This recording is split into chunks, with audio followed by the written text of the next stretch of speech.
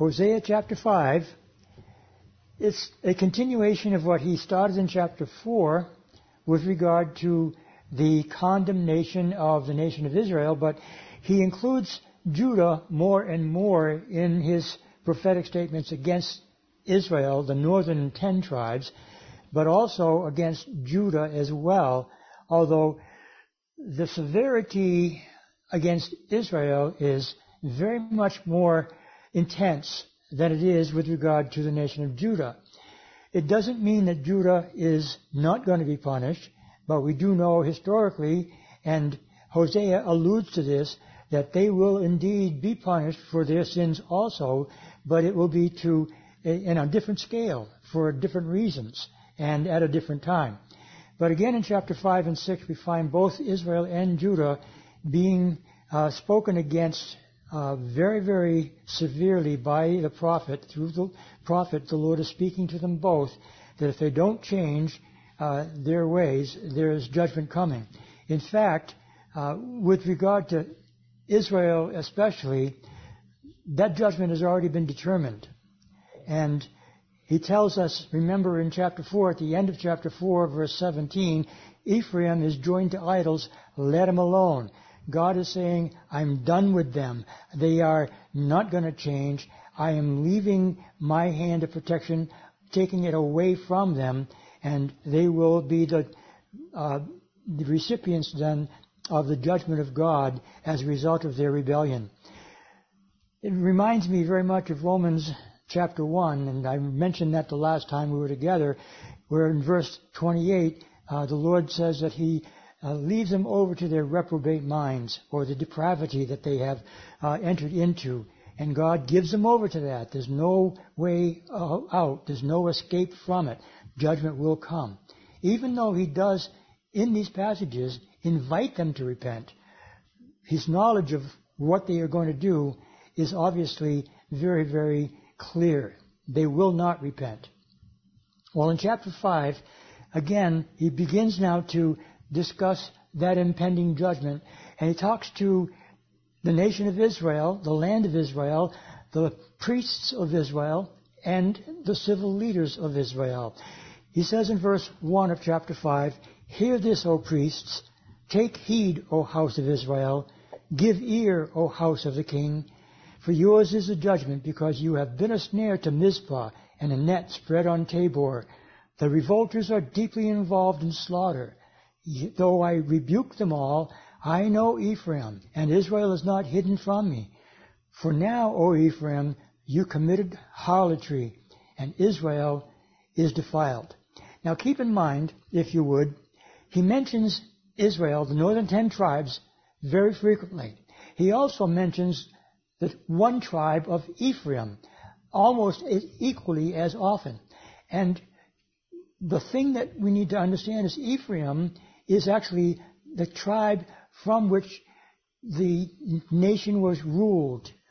Ephraim was where they established their capital in Samaria. And it was from there, because Ephraim was considered the wealthiest of the tribes, the most populous of the tribes, and even had more land than the rest of the tribes did in the northern tribes of Israel. And they were the prominent ones, and that's where the judgment is going to fall on the government that is established in Ephraim over all of the 10 tribes. So oftentimes you'll see Hosea referring to one or the other, or as it was in this case, both Israel and Ephraim, but they are one and the same in essence, because Ephraim is the leader of the entire nation, as was Judah in the southern kingdom. Judah was over the Benjamites, as well as the majority of Levitical priests who remained in that area, and there were many other of the members of the various tribes who had migrated south into Judah just prior to the invasion of the Assyrians in 722 BC.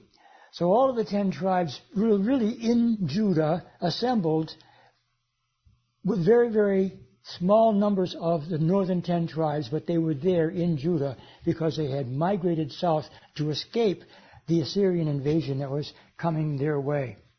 But in the time of Hosea, there was great prosperity. There was no indication at all that there was trouble brewing from the Assyrians. In fact, the king at the time that Hosea writes this was really very good friends with the Assyrian rulers, and they were trading with them, and they were doing a great deal of business with them between those two nations. But that would soon change. And Assyria would become a very powerful nation, and they would ultimately ride their forces into the nation of Israel and capture and disperse all of the people who remained. So here we have, again, the judgment of God speaking against the priests and the rulers, and he's making a very, very simple statement. From as far east as Mizpah, that's on the other side of the Jordan River, all the way to Mount Tabor on the west near the Mediterranean coast, that is going to be taken out, that entire region. And so now he's saying, Ephraim, you have committed harlotry. Israel is defiled. That's the reason. So here we have in verse 4 a continuation of this judgment of God being poured out according to the prophecy of Hosea, where he says, they do not direct their deeds toward turning to their God, for the spirit of harlotry is in their midst. They could have turned, but they would not turn. Keep in mind that that is the judgment of God. It's not that they could not, because it was available to them. Mercy was available, but they would not receive it. There was no way that they were going to turn, and the people that were in that land were so bound by their harlotry in terms of their worship of other gods that they would not turn from that wicked state. And God is here again judging them for that. The spirit of harlotry is in their midst, and they do not know the Lord. He says in verse 5, the pride of Israel testifies to his face. Therefore Israel and Ephraim stumbled in their iniquity. Judah also stumbles with them. So they are influencing the southern kingdom. In their depravity, the people of Judah are watching them. The people of Judah are seeing that, hey, they are prosperous and they're worshiping all these other gods. Why not let that happen down here? And there were many who were beginning to think such things. Many of them were being influenced by the influx of the northern 10 tribes that were coming down into Judah and beginning to set up their homes there, and they brought all of their Baal worship with them. So Judah is being invaded slowly. Israel has already been very much involved in that idolatry. Piece by piece, little by little, Judah also is turning the corner toward depravity. They're not there yet, but they too will be judged according to the word of the Lord. Verse 6 says, with their flocks and herds they shall go to seek the Lord, but they will not find him. He has withdrawn himself from them. They have dealt treacherously with the Lord, for they have begotten pagan children. Now a new moon shall devour them and their heritage. He's reminding them that because they would not turn to the Lord, he will not come back to help them. He will not do anything to encourage them anymore to turn from their path that they have chosen. They've dealt treacherously with the Lord. They have begotten pagan children. That's really a reminder through Hosea of what Hosea was asked by the Lord to do, to marry this woman Gomer, and through his marriage he would become an example to the nation of Israel. And 2 of the 3 children that are born in that relationship between Gomer and Hosea were illegitimate children. Lo Ruhamah and Lo Ami were both illegitimate children. And remember, the word Lo Ruhamah means no mercy, no compassion. And the word Lo Ami, the other child, not my people. So there's a very, very specific message that God was speaking through that illegitimacy. And here he's reminding them of their pagan children. And he goes on to say in verse 8, warning, blow the trumpet, blow the ram's horn in Gibeah, blow the trumpet in Ramah. He's saying, this is what you're going to be doing. You're going to be assembling the people to come against the onslaught of the enemy. But it won't be a successful venture. He says in the latter part of verse 8, cry aloud, O Beth Aven. Look behind you, O Benjamin. Even part of the land of Benjamin, which had been occupied by the northern tribes of Israel, would be implicated in this terrible, terrible invasion of the Assyrian army. He says in verse 9, Ephraim shall be desolate in the day of rebuke. And it certainly was. The Assyrians came in with great numbers of soldiers, and they wiped out the entire region. They took everything and destroyed all the cities. They were a vicious people, and they came and they were just simply brutal, and perhaps some of the most brutal people of all of the various kingdoms that existed from the time of Egypt until the time of the Babylonian Empire. These people were so terribly bad that when the invasion had begun, there were many villages in Israel that ended up slaughtering themselves, committing mass suicide to prevent the Assyrians from being able to do the kinds of things that they did with the people that they were able to conquer. It was so terrible an experience that some of the various villages in Israel did not want anything to do with that, and again they allowed themselves to be slaughtered among themselves so that the Assyrians couldn't do that. Such a terrible time as this. That's the reason why in the book of Jonah we see Jonah, when God spoke to Jonah and said, I want you to go to Nineveh. Remember, Jonah went in the opposite direction. Well, Nineveh was the capital of Assyria. And although this writing of Jonah would have been much after the Assyrian invasion of Israel, Jonah knew that the Assyrians were such a terrible people, and he wanted nothing to do with them. And he figured that if he were to go to Nineveh as a prophet of God, that implied that God would have mercy on the Ninevites and allow them to be delivered from all of the atrocities that they were committing, and God would forgive them. And Jonah wanted no part of that. And so Jonah went the other direction as a result of his hatred for the people of Assyria and the capital of Nineveh. Well, back to Hosea, the latter part of verse 9, after he says, Ephraim shall be desolate in the day of rebuke, he says, among the tribes of Israel, I will make known what is sure. In other words, it shall come to pass. There's no question when God speaks about some event, it is going to happen. He is always 100% accurate. We have so-called prophets that have been known throughout the history of mankind. People like Nostradamus, who really gets a lot of press these days. He himself had said, no, I'm not a prophet, but everybody says he's the greatest prophet the world has ever known. Well, they don't know a thing. When the world talks about prophets, they talk in such vagaries, and none of those things that have been spoken of by these purported prophets are based upon anything that God had involved himself with. So keep in mind, yes, there are those that are considered to be prophets even in our day, but be very, very careful when you listen to any of them, because it is no doubt in my mind, unless it agrees with the Word of God, that those prophets are false prophets. And in the Old Testament, I wish it were true today, false prophets then were stoned. Well, perhaps some of the false prophets today get stoned, but that's a different kind of stoning altogether. Well, verse 10 in chapter 5 of Hosea continues this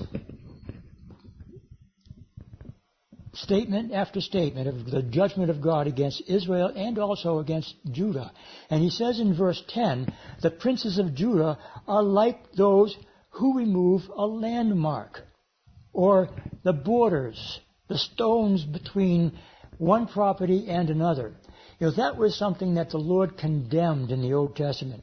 In the book of Deuteronomy, chapters 26 and 27, we see several things that the Lord establishes as laws in the nation of Israel that they needed to be very, very careful not to disobey. And one of those was the rule that God made with regard to the moving of boundaries. You're not to take your neighbor's boundary and move it closer onto your property or away from your property onto his property to give yourself more land. That is absolutely wrong. It is distasteful and abomination to the Lord, and it was worthy of severe judgment by the Lord if it was to be found. Well, that's what the princes of Judah said they are like. It says they are like those who remove a landmark. They're sneaky. They're a bunch of very, very deceitful people that will try to get away with anything if they can. That's a very, very terrible judgment from the Lord. And hopefully that's not something that we would be very likely to experience in our day. But it can, and I believe it probably does. There's much thievery going on in the world around us. There are people who are taking advantage of the fact that the police departments all around our country are not willing to take a stand, partly because of fear of retribution, and partly because they don't have the support of the masses or the government. It's a terrible, shameful thing that we're seeing as more and more people take advantage of a godless society where you can go into a store in large numbers of bands of people and break through the glass of the store frontage and take anything you want without any consequence. It's a shameful thing that we're seeing happening in our country. Well, that's the kind of thing that was happening apparently in Judah as well. Perhaps not to that extent and not in that same way. But that's the judgment that is being meted out here because of the people of Judah being like those who remove a landmark. He says, I will pour out my wrath on them like water. And then he goes back in verse 11 to speak of Ephraim. Ephraim is oppressed and broken in judgment because he willingly walked by human precept. Therefore I will be to Ephraim like a moth, and to the house of Judah like rottenness. In both cases, a moth is going to eat all of the clothing, all of the various cloths that are precious to them, the needful for them. And in the house of Judah, rottenness, like rotten to the bones kind of rottenness. Therefore, he will be to Ephraim like a moth. He'll eat them away slowly but surely, because they wanted to do nothing and have nothing to do with their God. Ephraim willingly walked by human precept instead of the precepts of God, the judgments of God, the stature and the statements of God, the beautiful commands of God that were precious in the sight of David and other righteous men who followed after the heart of David. But they would not do it in Ephraim, and God is judging them for that. Verse 13 says, when Ephraim saw his sickness and Judah saw his wound, then Ephraim went to Assyria and sent to King Jareb. Yet he cannot cure you, nor heal you of your wound. For I will be like a lion to Ephraim, and like a young lion to the house of Judah. I, even I, will tear them and go away. I will take them away, and no one shall rescue them.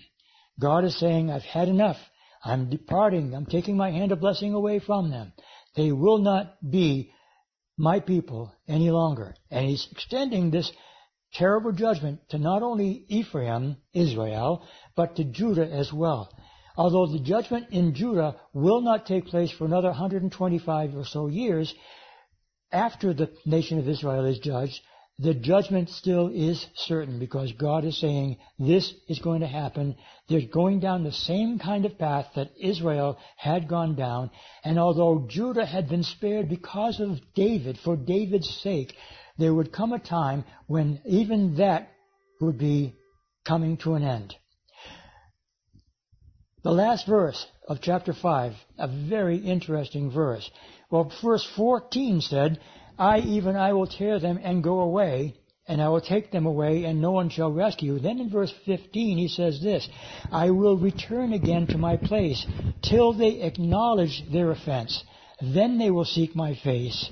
In their affliction they will earnestly seek me. So the question arises, did this already happen? And the answer to that question is, no, it has not. They did not return to him. They never did. But they will. And there's a certainty in that statement, I will return again to my place until they acknowledge their offense. Well, when then will that happen? Well, we find that taking place according to Zechariah in chapter 12. I'd like you to turn there with me. Zechariah chapter 12, near the Old Testament's end, just before Malachi. Zechariah 12:10 says, I will pour on the house of David and on the inhabitants of Jerusalem the spirit of grace and supplication. Then they will look on me whom they pierced. Yes, they will mourn for him as one mourns for his only son, and grieve for him as one grieves for a firstborn. In that day there shall be a great mourning in Jerusalem, like the mourning at Hadad Rimmon in the place or the plain of Megiddo. And the land shall mourn, every family by itself.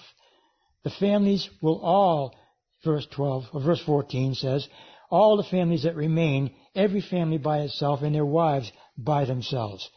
So here back in Hosea, chapter 5, verse 15, he's talking about them afflicting their souls. And that is prophesied by Zechariah. When will that take place? When the Lord sets foot on Mount Zion.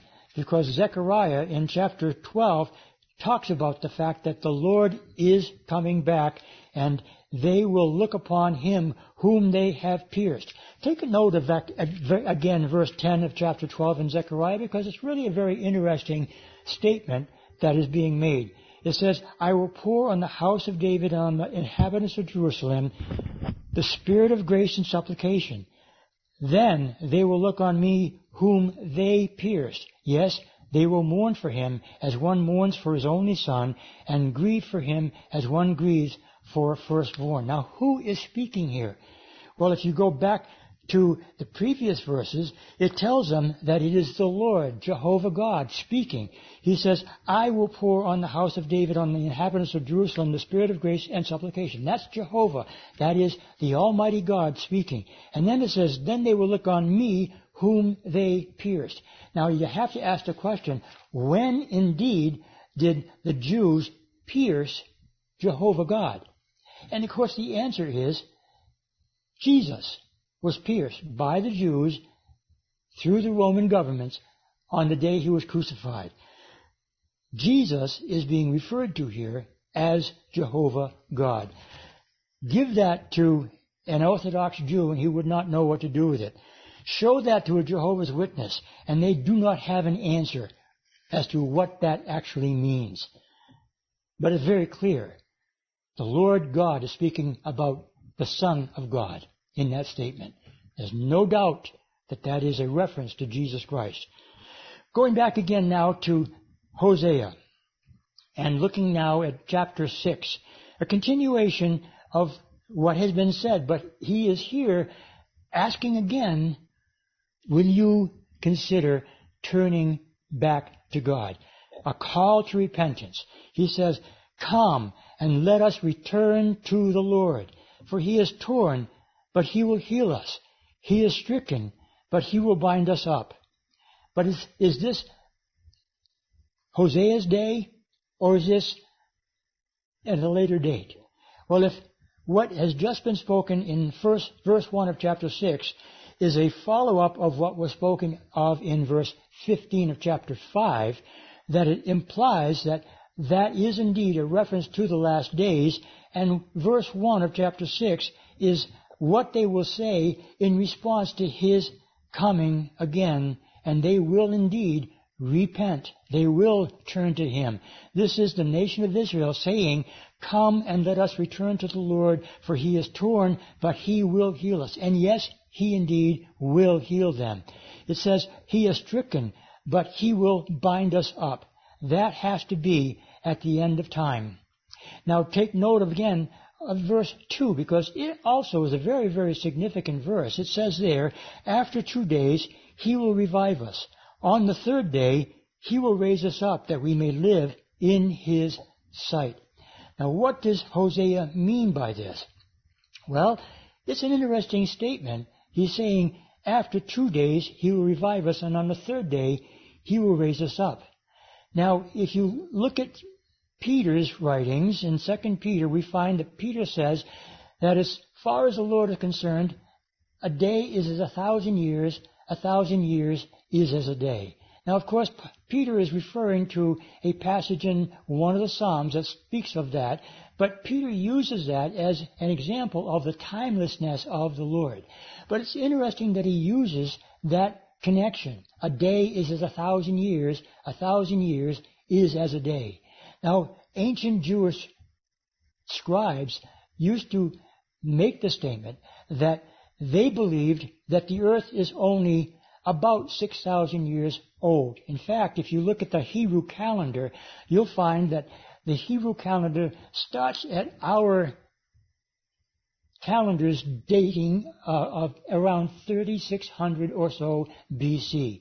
And they continue in their Orthodox calendar, of the Jewish calendar, to count off the years from what they say is the beginning of man's history when Adam was created. And that this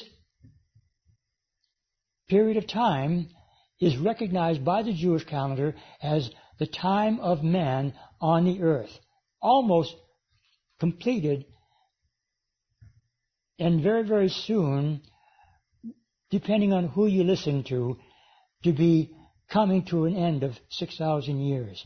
And their argument in that ancient description of the number of years is also connecting 1,000 years with a single day, or a day with 1,000 years. And what they are doing is they're saying that there will be 6 days that man will be on the earth, and then there will be a 7th day of rest, equal to the 6 days of creation and the 7th day of rest by the Lord.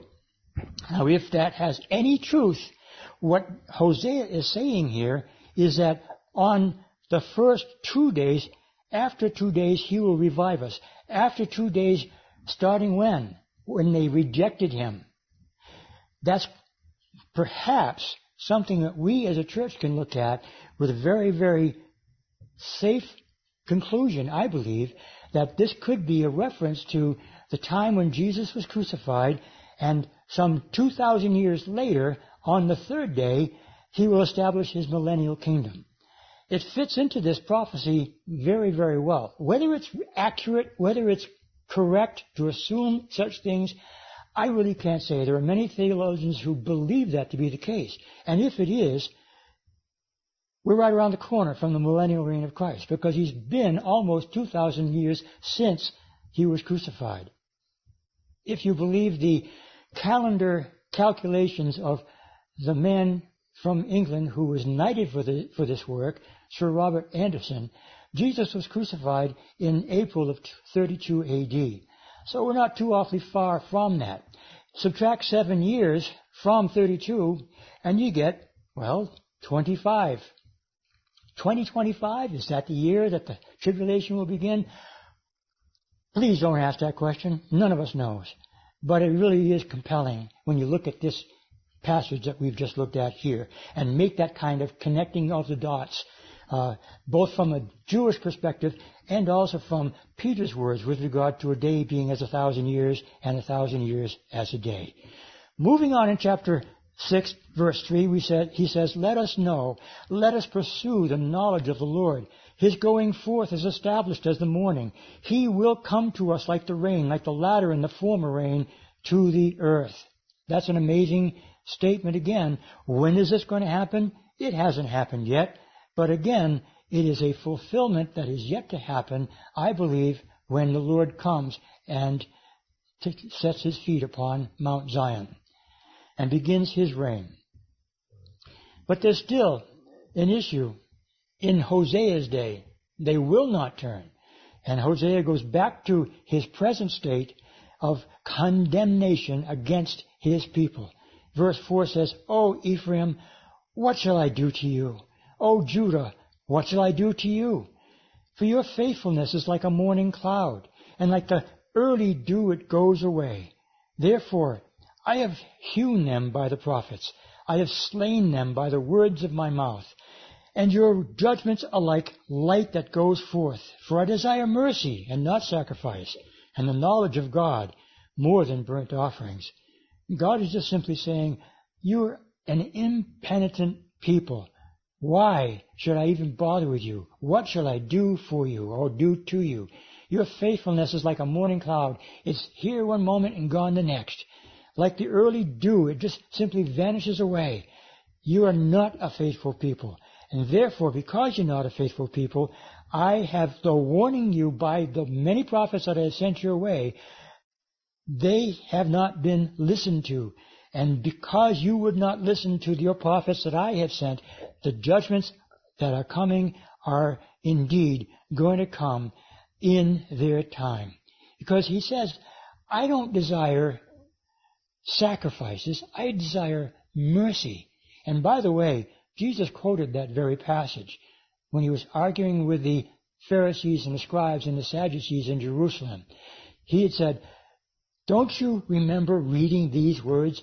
I desire mercy and sacrifice, or rather not sacrifice. So Jesus was saying to them, and God is saying to his people, wake up. It's not about the offering of sacrifices. Those sacrifices are meaningless if there's no faith involved, if there's no love of God involved. And they were indeed offering sacrifices. They were still offering sacrifices, they said, to their God. They believed in Jehovah God, but they also believed in all the Baals of the nations of the people around them. And so they mingled all of the other traditions of the other gods with their worship of the one true God. And God is judging them for that. Both in Judah and in Israel, this is happening. Assyria is soon to come against the nation of Israel. Just a few more years after this writing, in 722, Israel will be invaded by Assyria. Assyrian forces will continue southward. They'll enter into Judah. They'll circle around the city of Jerusalem. They will begin a siege of the city of Jerusalem during Hezekiah's reign. And we read in the book of Isaiah the results of that siege. They will not even shoot one single arrow into the city of Jerusalem. And that was exactly what did take place. An angel of the Lord completely destroyed that Assyrian army, and Judah was spared, but only for another 126 years. And then finally the judgment fell, but not by the Assyrians. Instead, in that day, by the Babylonians. But judgment was about to fall on both the northern kingdom and the southern kingdom because they would not turn. God says, what do I have to do with you? Now I think about our nation.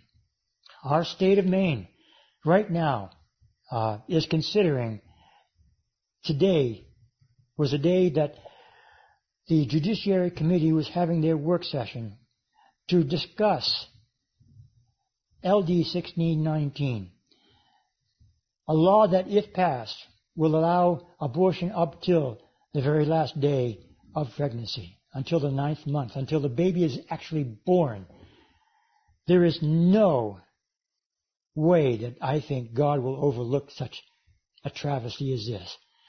God says the life is in the blood, and blood is shed, and when blood is shed, God takes notice.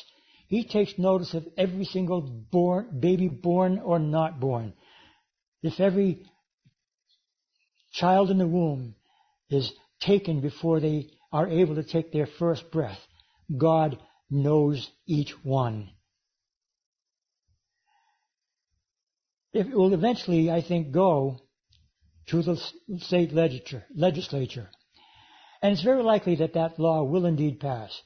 The work session is to determine whether they should send a recommendation to the legislature to either not pass the bill or to pass the bill. It's heavily weighted by Democrats, and it is, instead of being considered weighed against all of the opposition that was very, very against this particular bill, it's not likely to be stopped. unless God does a miracle. And I'm praying for a miracle of miracles with regard to this bill. I'm praying that the Lord will indeed turn hearts away from such a terrible decision as what they are considering. It's not impossible. With God, all things are possible. But we must leave it in His hands. If it does get passed, it's a terrible, terrible thing for our state, for our nation. And I believe the judgment of God will fall. If not for that reason, for very, very many other reasons that all of us know and can count. And they are increasing more and more each day. Oh, how sad a day this is for us as a people. Because we once were a nation under God, but we can't say that any longer. And neither could they. They could not say that they were a nation under God. And God says, I will judge you for that which you have done. God have mercy. Well, continuing on in chapter 6, verse 7 says, But, like men they transgressed the covenant. There they dealt treacherously with me. Gilead is a city of evildoers and defiled with blood. Augusta is a city of evildoers and defiled with blood. Verse 9 says, As bands of robbers lie in wait for a man, so the company of priests murder on the way to Shechem. Surely they commit lewdness. Look at what he's saying. See what God says are the consequences of such actions. He says in verse 10, I have seen a horrible thing in the house of Israel. There is harlotry of Ephraim. Israel is defiled. Finally, the last verse. O Judah, a harvest is appointed for you when I return the captives of my people. See what God is saying? He's saying, they have done such horrific things. They have done such heinous things. Such an abominable thing is being done in the nation, in Judah as well as in Israel. And yet, in spite of that, though God will indeed judge all of that, God will also extend His mercy. That's what verse 11 is all about. Read it again carefully. He says, O Judah, a harvest is appointed for you when I return the captives of my people. When does that take place? Again, that is a last days statement. It will happen at the end of the tribulation period, once God has completely finished His judging work against the nation of Israel and against the Gentiles in that day that is yet future. Then He will set His feet upon Mount Zion. He will come and He will establish the nation of the Jews once again with Jerusalem as their capital and Jesus as their king. And in Zechariah chapter 10, the Lord describes again His mercy and His grace being outpoured against, or for that people rather, that have been such a terrible, terrible, wicked nation.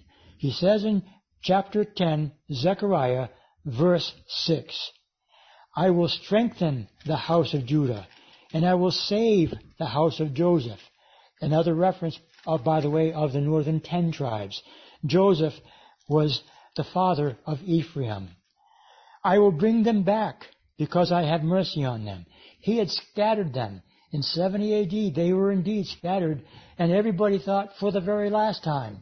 But we've been told in the Word of God that they will be returning to the land. Ezekiel chapter 36 and 37 spoke of such a return. And He has done that. 1948, again, the birth of the nation of Israel. We've seen that. But we haven't seen the spiritual revival of the nation of Israel. This is going to happen in that last day when they behold Him, as we read earlier in chapter 12, when they look upon Him whom they have pierced. But here in chapter 12, He's talking about the fact that He's bringing them back into the land and He will save them. He says, I will bring them back, again in verse 6, because I have mercy on them. They shall be as though I had not cast them aside. He will have cast them aside, but He's letting them come back into the land. Why? He says at the end of verse 6, For I am the Lord their God, and I will hear them. Those of Ephraim, shall be like a mighty man, and their heart shall rejoice as with wine. Yes, their children shall see it and be glad. Their heart shall rejoice in the Lord. I will whistle for them and gather them, for I will redeem them, and they shall increase as they once increased. They once were a proud and very prosperous and great population of people in the land. That land was taken, and it was destroyed by the Assyrians. They were distributed into the many, many countries of the Assyrian Empire, but they will be brought back into the land. That's the promise of God's Word. That is going to happen again in the last days. Lastly, in verse 9 of Zechariah chapter 10, I'll read this last verse and then we'll close. I will sow them among the peoples, and they shall remember me in far countries. They shall live together with their children, and they shall return. They were distributed among the nations, but they shall be brought back into the land. Do you see what God is now already doing in the world today? It is partly a fulfillment of what God has spoken here in Hosea, also in Ezekiel, also in other places in the Old Testament and in the New Testament. They will be brought back into the land. They will be once again prosperous. They will once again recognize Him as their Lord, and He will reign over them as their King in Jerusalem on the throne of David, because that's what the Word of God says. Oh, what a glorious promise this is to the people of Israel and Judah, and also to us. We, the church, have been blessed because we see these things. We're part of what is being done to prepare this nation of Israel for that inevitable return of the Lord. We have a great privilege, my friends, as the Church of Jesus Christ. Let us stand fast until the day that He takes us out of this place and then turns His heart once again to the people that He calls His own. God bless you. Grace and peace.